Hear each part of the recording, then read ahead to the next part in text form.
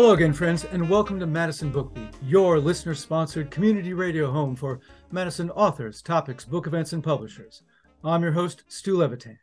My guest today is UW history professor Stephen Kantrowitz, whose new book should be of special interest to those of us here in TJOP. It's Citizens of a Stolen Land, a Ho-Chunk history of the 19th century United States from the good people at the University of North Carolina Press. If you're like most Americans with an immigrant background, you probably think citizenship is a good thing because it confers rights and privileges. But for Native Americans in the 19th century, it was something quite different. It was a way to destroy their collectivist culture and ultimately steal their land, to replace indigenous society with settler colonist society. But some Native peoples, notably the Ho-Chunk, figured out how to use citizenship and private property rights to reclaim land and preserve their identity. The Ho-Chunk story in the removal era is one of both settler-colonist violence and conquest, but also of Ho-Chunk resistance, persistence, and return. It is a story Stephen Kantrowitz is very qualified to tell. He is the Plannard Bascom and Vilas Distinguished Achievement Professor of History at the University of Wisconsin-Madison. He is also an affiliate faculty member in American Indian Studies and Afro-American Studies at the UW-Madison, where he teaches courses on race, indigeneity, politics, and citizenship. His previous books are More Than Freedom, Fighting for Black Citizenship in a White Republic, 1829 to 1889, and Ben Tillman and the Reconstruction of White Supremacy. And of particular interest to me, he co-chaired with Dr. Floyd Rose, president of 100 Black Men of Madison, the Chancellor's Committee in 2018 that produced a very knowledgeable and nuanced report on the Ku Klux Klan on campus. It is a pleasure to welcome to Madison Book Beat, Professor Stephen Kantrowitz. Really nice to be here. Thanks, Stu. In their language, what did the Ho-Chunk understand citizen to mean? Well, up until fairly recently, at least in my conversations with Ho-Chunk people, citizen has not been a meaningful word in the Ho-Chunk language. There is a term, higehire, which means belonging to a place or community, but that tells you something right there. It's not a description of individual rights. It's not a description of the relationship of an individual to a polity. It's a description, or at least connotes being enmeshed in a common world. Now, citizen in its 18th century into 19th century implications has some of those feelings attached to it as well. We use it connotatively to talk about a sense of common purpose and shared achievement. But when it comes to law and to the technical meanings of citizen, we really most frequently are talking about individuals in their relationship to political structures, and that is not a particularly Ho-Chunk way of thinking, at least insofar as I understand that. So everyone was on a collision course to begin with, just from their background of what they understood the terms to mean. Absolutely. But I think even more to the point, perhaps, the word citizen, begins as a kind of a slogan of the revolutionary era, and only really over the course of the 19th century in the United States develops firm meanings that are attached to law and to the Constitution. But from the beginning, as a slogan, citizen seems to describe property holders, people who have a right to reside in a place, people who can't be forcibly expelled from that place, people who have adopted, the sort of toolkit of Euro-American settler society. So fixed boundaries, the English language, probably Christian worship, and crucially, certain forms of property ownership, especially of real estate. Now, in the definition of citizenship, there's nested a series of kind of antitheses and what I call anti-citizenships. And obviously in US history, a crucial anti-citizenship is enslavement. Slaves are the opposites of citizens. They're dependent, dangerous, violent, all of the things that in the eyes of citizens distinguish themselves from people not deserving of citizenship. And African Americans, did and continue to labor under the stigma of that anti-citizenship. Native Americans did and continue to labor under a different anti-citizenship, which is the anti-citizenship of the quote savage. And that the Constitution doesn't refer to them in those terms, but the Declaration of Independence does, referring to Native people as quote merciless Indian savages. And that idea of savagery and its antithesis to civilization defines Native people as the opposite of citizens and the negation of citizens. And so the idea that they would or could be part of the American project as anything other than fully assimilated, it really strikes most Americans as highly unlikely and undesirable for most of American history. The notion of citizenship vis-a-vis blacks former slaves, blacks following the Civil War would be an issue that we're going to get to in a little bit, because sure. That really confounded some of the members of Congress and trying to figure out what all that meant. The Wisconsin Constitution of 1848 enfranchised, quote, civilized persons of Indian descent, not members of any tribe. Would there have been universal agreement on what those terms meant and their implications? No, there would not have been, because it's a little bit like that famous Supreme Court definition of pornography. I know it when I see it, right? But it's not codified. There is what I would call a penumbra of expectations around what civilization meant. Now, not member of any tribe was a little bit easier to define. People who paid taxes, for example, in an American community were understood in some way to have sufficiently separated themselves from tribal government to be incorporated, and they could fall under that rubric, and some did in Wisconsin after the mid-century in the 19th century. But no, there wasn't firm agreement, and in fact, I would argue that that's part of the point, is that having a standard like that sets out some parameters, puts it in the hands of local settler officials, local white officials predominantly, to determine whether someone has or has not met that standard.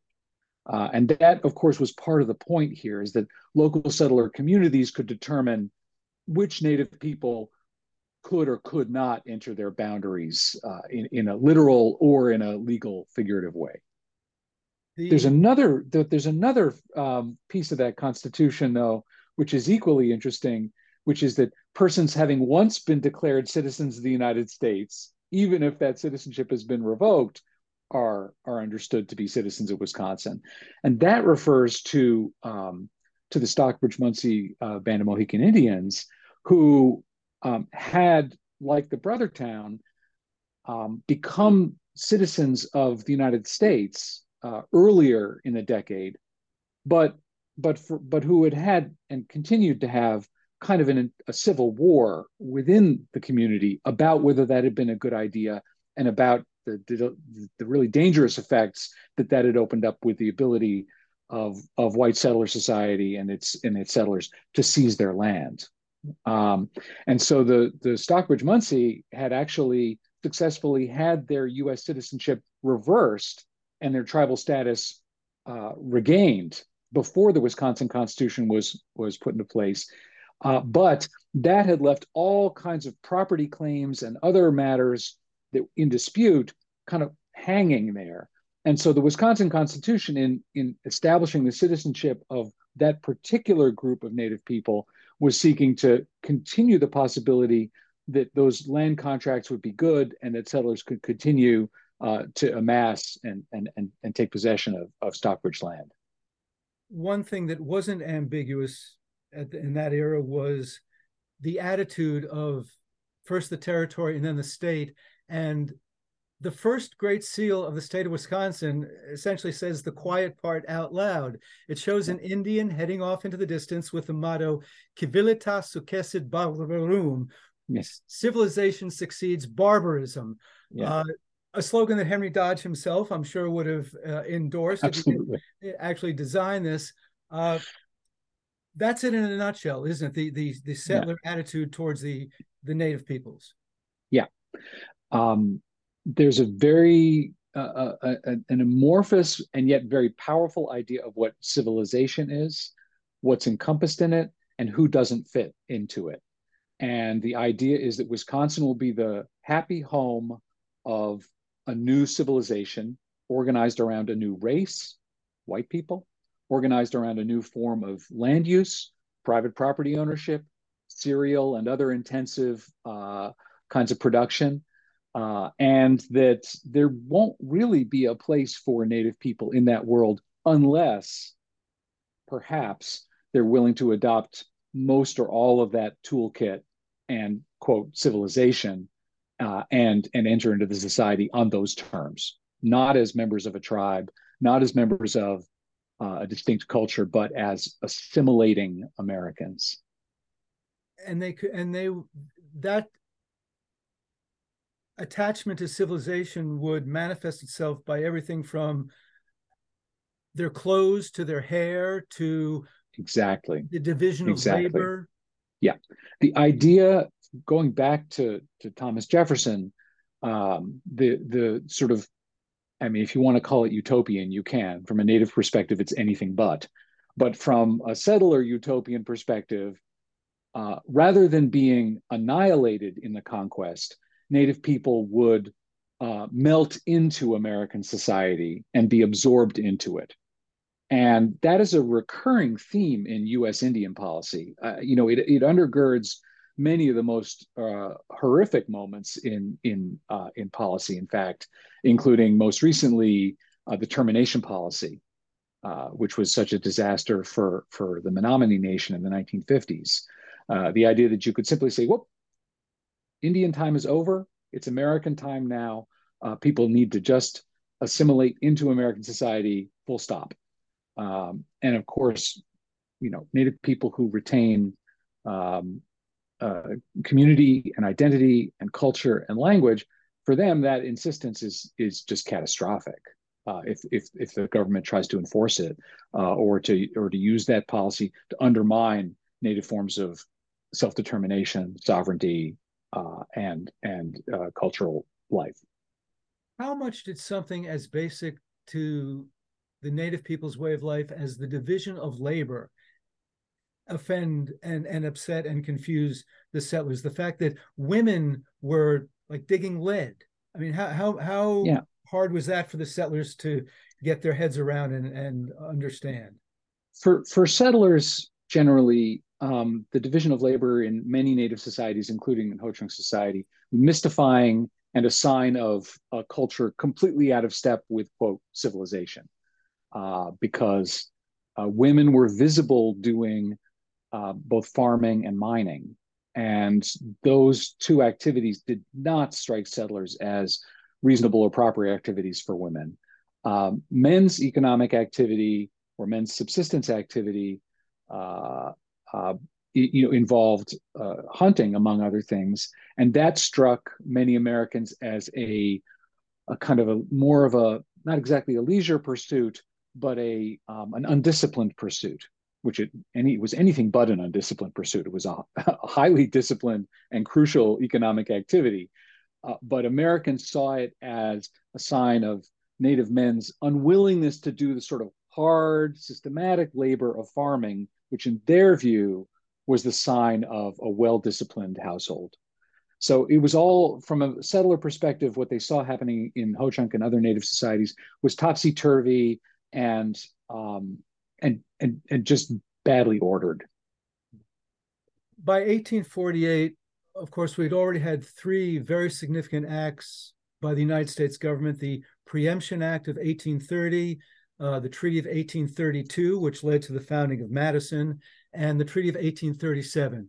What were their respective impacts? So there's two pieces of legislation in 1830 that really matter. One is the Indian Removal Act, which establishes as a formal federal policy that the president will say either accept our bid for this land and go exchange it for land west of the Mississippi, or we're going to extend state law over you and, you know, that's it for you, because most states had highly discriminatory policies in effect for non-white people. And so Native people who chose to remain under state law would be in terrible situation, unable to enforce their rights in any way. Uh, the the Preemption Act goes hand in glove with the Indian Removal Act, because what it says is if you've squatted on the quote public lands of the United States, which means any land that used to belong to Native people, but now the U.S. has asserted authority over, we'll respect and recognize that claim and allow you to purchase that land at a very low price. And what that means is that gives settled squatters basically every incentive in the world to cross the treaty line, squat on native land, and presume that the federal government will come and make those claims good. And the Indian Removal Act virtually guarantees that that's the case. It doesn't work in literally every case, but it works in so many that these two laws together really create this two-step, I call it, of squatters and soldiers. So the squatters cross the line, they seize the land, they get into conflict with Native people. The army is called in first as a quote peacekeeper, and then essentially to push Native people out. And then the line is reestablished at a point farther west, and the process repeats. And you get regional warlords like Henry Dodge. Exactly. And regional warlords like Henry Dodge are exactly the people who make good those squatter pretensions to the land, because they come in armed, they come in numbers, they come in exploiting resources and making money. And as soon as the federal government comes in, when they're looking for local people to enforce their laws and their principles, that's who they turn to. So Dodge creates an illegal squatter frontier militia, and within a couple of years, it becomes a unit of the federal dragoons. He's incorporated into the federal army and is a colonel. And becomes the first territorial governor. Exactly. And so this is it's a fairly ugly process, really, when you understand it in those terms, as a begins in illegal settlement and ends with its ratification. The treaties of 1832 and 1837, crucial documents here, as you say. 1832 is the legal basis for the existence of the city of Madison, among other things. It includes not just the region that the Ho-Chunk called Dejo, but also a huge chunk of the land recognized as their homeland by the United States just a few years before, in 1825, in the Treaty of Prairie du Chien. The Treaty of 1832 is pretty naked land grab. It comes following the Black Hawk War, which was the pursuit of a band of dissident Sauk's, mostly, by the U.S. Army and territorial militia across the Ho-Chunk homeland, and in which the Ho-Chunk had played really fairly minor military role. A few had sided with Black Hawk and his band in military terms. Some had served the U.S. As scouts and in other capacities. Overall, the Ho-Chunk had actually tried to keep the peace during that struggle by hiding Black Hawk's band in the swamps north of Lake Koshkonong. And it almost worked. And if they'd succeeded, it's possible they could have delayed the entry of the U.S. in force into their territory. But Black Hawk's band were discovered, chased across the territory, massacred with bad axe. And in the aftermath of that massacre, with thousands of U.S. soldiers scattered across the Ho-Chunk homeland, the U.S. sits the Ho-Chunk down and says, here we are, we like the look of this land, we're going to take it now. And the treaty commissioners are really open in their letters back to Washington. You know, this treaty was made on the blended grounds of contract and coercion, they say. It's quite frank, right? They wanted the land, they had the military force in place to take it, they took it. And the Ho-Chunk signed it under duress. The Treaty of 1837, which strips the Ho-Chunk of the rest of their domain in today's Wisconsin, is even more naked land grab than that. They coerce a delegation of Ho-Chunks into coming to Washington. They don't want to go. They refuse to go. When they do finally go, they send delegates who are not from the clan that is authorized to treat for land, thinking that this will protect them from having to sign a treaty they don't want to. But in Washington, they're further coerced, they're threatened, they're lied to. When they finally sign the treaty, kind of in desperation, uh, fearful that they won't be able to get back to the homeland in time to plant, they think that they have 4 years to get ready to leave Wisconsin. In fact, the treaty says 8 months. So there's just a really fairly naked and ruthless succession of coercions and lies that lead to the Treaty of 1837, which is, finally brings the federal government to a series of military attempts to remove the Ho-Chunk from Wisconsin over and over and over again in the late 1830s and on through the 1840s and 50s.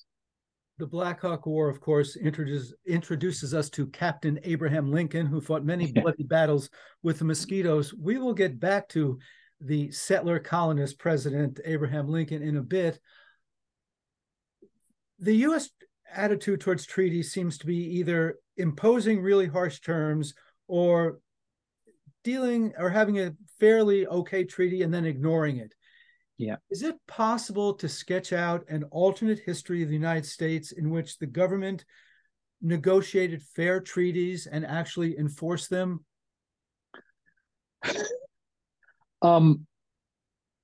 So it depends. It depends on demography, I think. The way that the United States, from its first movement across the proclamation line in the 18th century, approaches the question of Western lands is as a question of what will later be called manifest destiny, as a question of entitlement rather than negotiation. And negotiations with Native people only take comparatively egalitarian and respectful form when the Native people are understood to have the kind of military force that's required to press back against the United States. So in the 1790s, in the early 1790s, when Native delegations come to Washington, President Washington tells his cabinet, I know that our goal is to take their land, but don't say it. We don't have the military capacity to make good on that, and it's going to cause a world of trouble. And indeed, in the early 1790s, U.S. armies get routed by Native confederacies and forces in the Ohio country. It's not until 1794, and then the treaty in 1795 that follows it, that the U.S. begins to have the kind of military might in the West to push Native people across those lines repeatedly, again and again. But again, throughout the 19th century, Native people, as individual tribes or bands or in larger confederacies, push back militarily against that conquest, sometimes with some success. We don't recognize those successes so much when they happen because they're absences rather than presences in U.S. history. But for example, during the 1840s, when the U.S. is consumed with a struggle over Western expansion, over the terms of Western expansion, over the question of slavery, U.S. expansion into the West is really stymied by that internal U.S. debate. And while that happens, the Lakota in particular in the Northern Plains gain enormous military strength and are able to create the kind of political, economic, military force that really deters U.S. entry into that territory in a significant way for decades. And then, of course, and the culmination of that comes, of course, in the Plains Wars of the 1870s and the battle we know as Little Bighorn, which is in fact a victory over the U.S., kind of becomes the signal for the end of that military dominance over that territory. But it's worth thinking about the fact that for several decades, the military might of the Lakota deterred the U.S. from enforcing or pressing upon them the kind of confiscatory treaties that we see in other places. But in the lower Great Lakes and in the Western Great Lakes, the territories that we're talking about here, the native formations after the Shawnee Confederacy in the early 18 teens, Tecumseh's Confederacy, don't really have the power to press back against the U.S. To deter or repel those processes, and so treaties end up being a kind of ratification of U.S. demands as much or more than a negotiation in good faith between sovereigns. We're talking with Professor Stephen Kantrowitz. His book is Citizens of a Stolen Land, a Ho-Chunk History of 19th Century United States. Where did the idea for the government to use citizenship as a way to steal native lands come from in the first place? Well, it evolves out of a series of treaties in the early 19th century, where the word citizen crops up here and there as a way of saying, oh, these, for example, Cherokee leaders can stay in the territory that we're now taking for the United States, and they will be citizens of the United States. And over time, as the federal government begins to actively press the policy of civilization on native nations, the word citizen begins to come up in treaties and laws of the 1830s as a way of signaling these people are now incorporated into the United States as individuals rather than as members previously of their tribal nation or community. So that it develops really piecemeal across a lot of treaties, but including in treaties in Wisconsin and laws in Wisconsin in the 1830s and 40s. It's not really until the 1850s that federal policy kind of routinizes this and says, okay, citizenship is going to be a part of the toolkit along with private property ownership and the dissolution of the tribe that is going to mark the incorporation of a native community into the United States. And even then, even when they make that a kind of formal practice, they don't always remember to put the word citizen in the treaty. So, it's a fairly inconsistent practice, because the word citizen doesn't have so much clarity of legal or constitutional meaning in the eyes of Americans. In fact, in 1862, in the middle of the Civil War, a case comes before the Attorney General that asks whether these free black men who seized a Confederate ship can claim it as a prize. And the question is, are they citizens? And therefore, are they eligible under US law to claim that as a prize and get the money for it? And he says, well, we've been living with this word citizen for 80 odd years, but none of us really knows what it means. And this is the Attorney General of the United States. So it really takes the post-war amendments and laws to begin to set some parameters around citizenship and give it that clarity of meaning, at least in national terms. But using it as a marker for differentiate, as I understand it, they use citizenship to dissolve the tribal rights and dissolve the collective community and make the land easier to steal. Did that arise just organically as opposed to James Madison or John Marshall or Andrew Jackson saying, here's an idea? It's a great question. I see it emerge as an idea, as part of a matrix of ideas designed to take land. But I have not seen a light bulb moment where federal policymakers go, oh, we'll call it citizenship, and that'll let us do this, because they don't use the word with consistency, even in treaties that are clearly designed to dissolve tribal collective ownership. Sometimes they do. The treaty with the Wyandotte in 1855 and a series of other treaties that have really catastrophic effects for the native nations that adopt them. Citizen Potawatomi come in under those terms. But sometimes they don't. Sometimes they just don't use the word citizen, even though later on they go back and they look at the treaty and say, oh yeah, we made them citizens there, even though the treaty doesn't say citizen. What they mean is we dissolved the tribe and divided their land into private holdings. And that constitutes citizenship in the eyes of later policymakers. What about your light bulb moment? As I noted in the introduction, citizenship is generally perceived as a good thing. You and I both have ancestors, maybe not too far back, for whom citizenship was a very big deal. Did you have an aha moment when you suddenly understood that it was also a tool for land grabbing Yeah. colonialism? Yeah. Um, huh.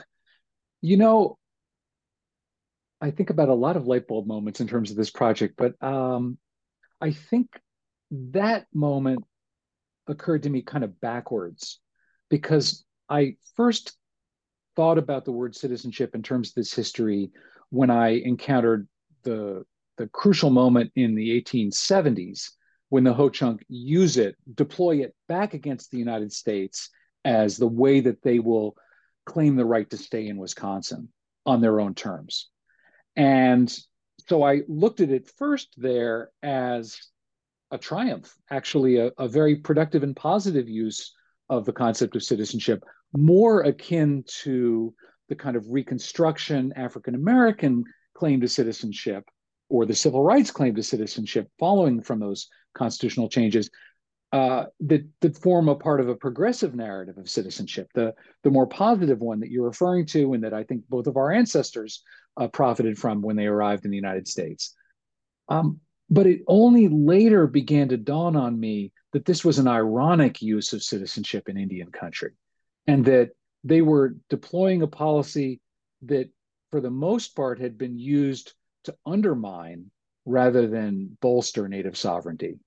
And that wasn't a light bulb moment. That was a long, grinding kind of reconsideration of making arguments and then realizing they really didn't work and going back into the sources and just really doing a keyword search for citizen across the entire corpus of American treaties, and then realizing what the timeline told me. And then belatedly realizing that I was not the first person to figure this out. But that's just that's the cost of coming to this field kind of late in my career and having to reverse engineer an education for myself in it. But isn't that the great thing about being a professor, being a researcher is, okay, what about this? Yeah, And however long it takes, you finally figure it out and go, oh, this is yeah, interesting. I hadn't yeah. realized this before. A- a- there is nothing so beautiful to me as mid-career ignorance because, you know, like it's not going to cost me tenure. It's not going to be the end of my world that I got something pretty wrong. I go ask for help. And the beautiful part about that is I get to go ask for help from graduate students and brilliant young assistant professors, and I get mentored by 30-year-olds, and that's phenomenal. I love that, and that's been a really rejuvenating and fascinating part of this project and of this stage of my career too, is to get to do that again, right? Well, on that point, your background, your academic background has been in the black white world Yes. before the war, post war. How did how did you come to start looking at the same kind of issues through the Native American lens? Yeah. So I had always known that there was something missing from my education. I was maybe assigned a total of one book and one article in Native American history in the entirety of my graduate education. And that's not, I'm not blaming my advisors exactly. I'm blaming the profession for having really almost totally failed to integrate and account for Native history as part of US history. Um, but but when I started teaching at UW, I would try to bring Native American history and Native perspectives into classes, and it never fit. It was always contrapuntal. It was always in tension with the rest of the course, and I felt very frustrated by it. And I stopped trying really very much. And then in the 21st century, especially in the 2010s, more and more of my colleagues began to look west, colleagues in Civil War Reconstruction, mostly organized around Black white histories, began to look west and think west. And what we found there was that the same thing you'll find if you pick up an American history textbook published before 2015 or so, which is you get to the end of the Civil War, and then you have a chapter on Reconstruction and a chapter on the West. They take place at the same time, but they have nothing to do with each other. It's like a chapter on the coming of the Civil War, which is a chapter about abolition and pro-slavery and that conflict, and a chapter on Manifest Destiny. They sit next to each other. They've got nothing to do with each other. How can this be? It's the same nation. It's the same personnel. It's the same people. It's the same institutions. It's the same geographies. Well, how can it be that we have kept these so segregated from each other? And the answer is that Native American history is a fundamental kind of epistemological and existential challenge to US history. It says, nope, somebody else owns this land. Somebody else lives on this land. And the empty space that the American map of the West imagines is not empty. But to take account of that, really to take account of that, is to call into question many of the foundational assumptions of that other Eastern focused history. To bring this back to Abraham Lincoln, we have one really powerful set of arguments and conversations about Abraham Lincoln. Was he the white man's president, as Frederick Douglass famously calls him at one point in the 1870s? Was he the great emancipator? Was he both? Douglass actually did think he was both. How do we understand Lincoln's anti-Blackness in relationship to his commitment to creating a non-racial nation? And in fact, at the end of his career, his willingness to put democracy over white supremacy, which is a choice that no other American president of the 19th century made. So that's a really fraught and powerful conversation, and one you could have all day about the value of thinking about Lincoln, about his worthiness as a president, about his meaning for American race relations understood as black-white. Those questions continue. Scholars continue to struggle over that. I was just part of an anthology on this question, published last year. Like this is a crop that never fails in American history. But the question of Lincoln as a settler president, and a Lincoln who never imagined that any native nation should stand in the way of U.S. expansion into the West. Lincoln, who signs the death warrants for the Dakota 38 in Minnesota in 1862. Lincoln, who signs the order expelling the Ho-Chunk from from Minnesota in 1863. That Lincoln never shows up in our account of this. That settler president is not part of our story because it's destabilizing. The question of whether the value of a Lincoln statue can be argued about in terms of his legacy in the Civil War and Reconstruction and in relationships between Black and white people and the American nation. A Lincoln statue on Bascom Hill is a monument to that. It's also a monument on the Ho-Chunk's highest hill to a member of the settler conqueror army.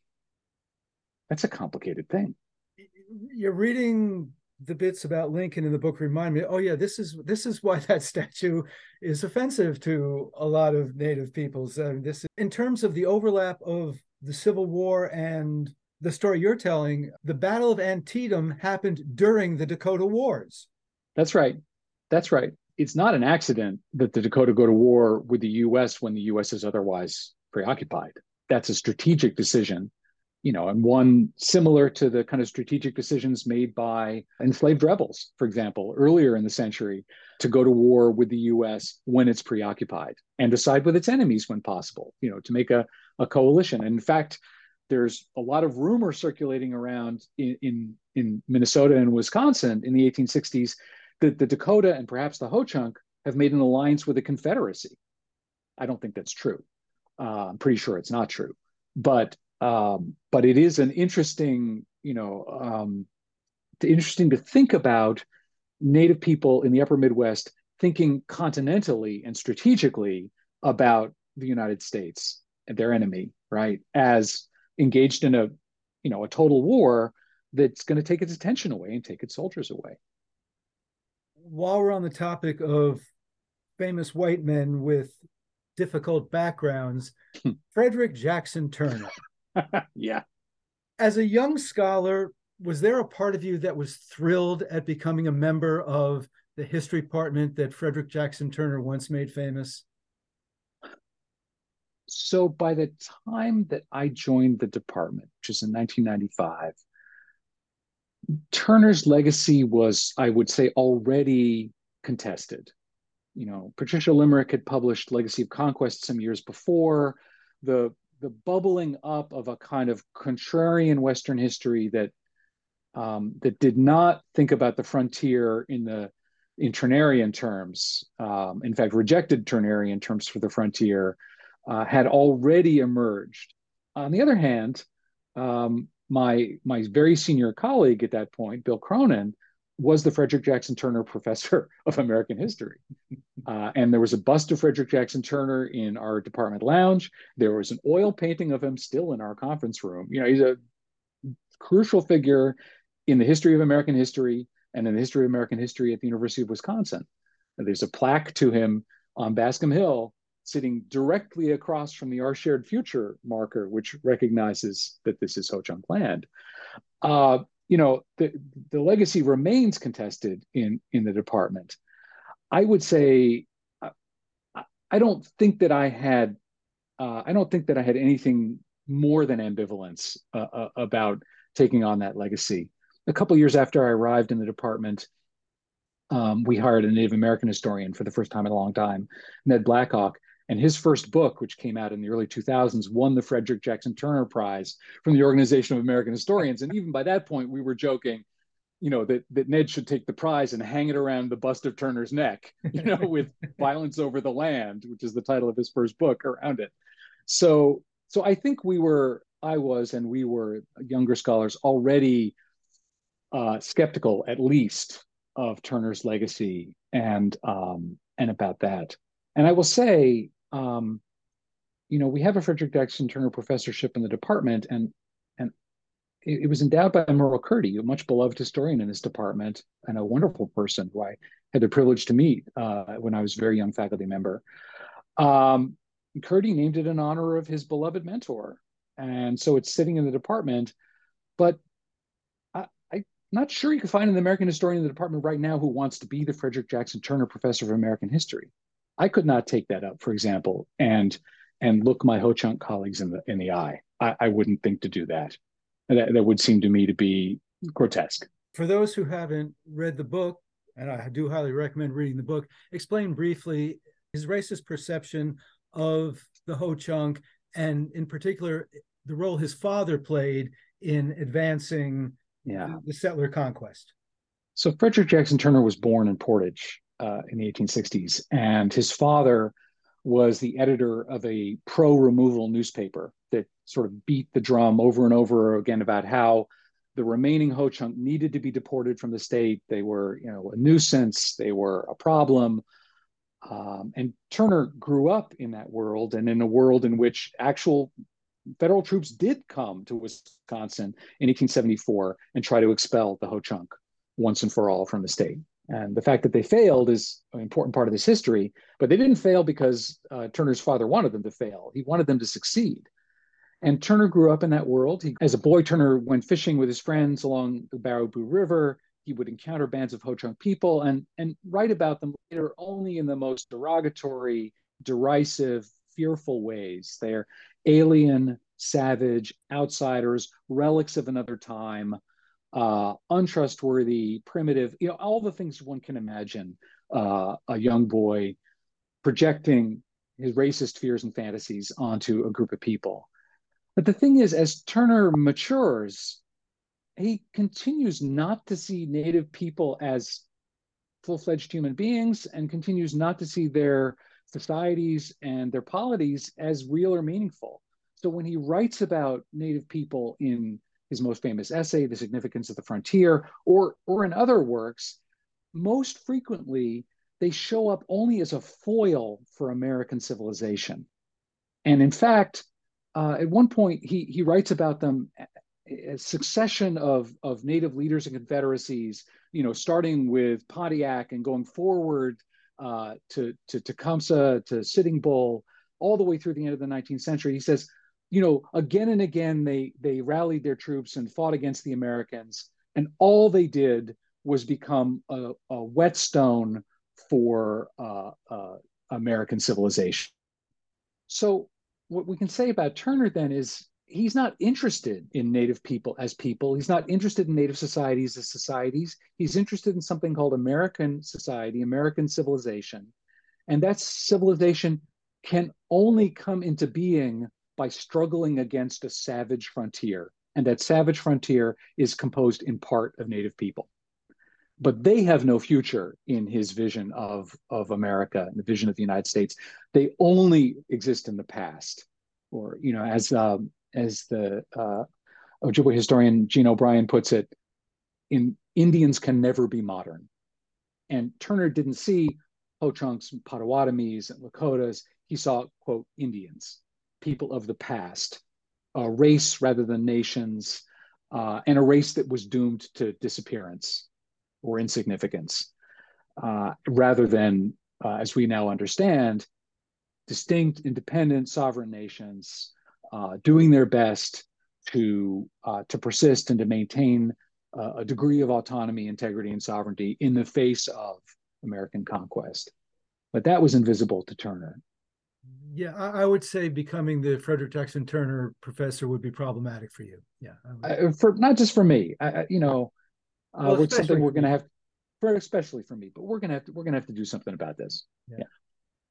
Going back to the post Civil War era, how much did the presence and the future of Native peoples confuse and even befuddle the U.S. Congress when it took up the Civil Rights Bill in 1866 and then the 14th Amendment? They really don't know what Congress really doesn't know what to do with Native people. And in fact, when the Civil Rights Bill comes up in 1866, it's in kind of an emergency moment. You know, the Civil War is over, slavery's been abolished, but Andrew Johnson has allowed former Confederates and plantation owners to return to governing their states on a white-only basis in the South. And those new state legislatures in the post-Civil War South are passing all of these laws that essentially turn the idea of African-American freedom into a charade. It restricts them from moving freely, from owning property, from being anything other than low-wage farm laborers, and Congress can't let that happen. And so it for the very first time creates this category of national citizenship and endows national citizens with certain rights that will undermine those black codes in the South and grant formerly enslaved African Americans all the rights of other Americans. To do that, they need a definition of citizenship that incorporates all of those former slaves as well as free black people in its orbit. But when they come up with a definition, you know, all persons born in the United States are citizens of the United States and of the states in which they reside. The first question is, wait, do you mean Indians too? Oh, okay. How do we create a definition of national citizenship that says all persons born, but that excludes Native people? That's not an immediately obvious thing, right? Because the United States claims all of that territory. And if Native people are born in that territory, then aren't they American citizens? Well, that's not our intention. So how do we separate them out? Okay, all persons born are naturalized except Indians not taxed. Taxing is thought to be a proxy for real estate ownership, and real estate ownership is thought to be a sign of being enmeshed in American society. And so Native people who are paying taxes can be understood to be sufficiently enmeshed in the US that, yeah, it's safe to make them citizens. But the rest of them, Indians not taxed, meaning Indians still under tribal government, are not incorporated as citizens. So they think about this immediately and think they've solved the problem.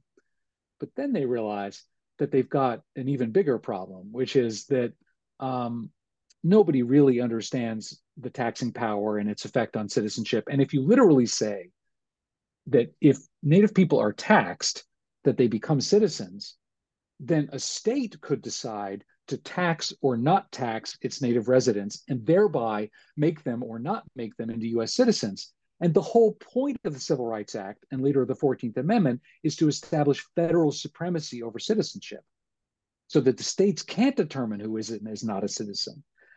And so you can't let the states decide that through the taxing power.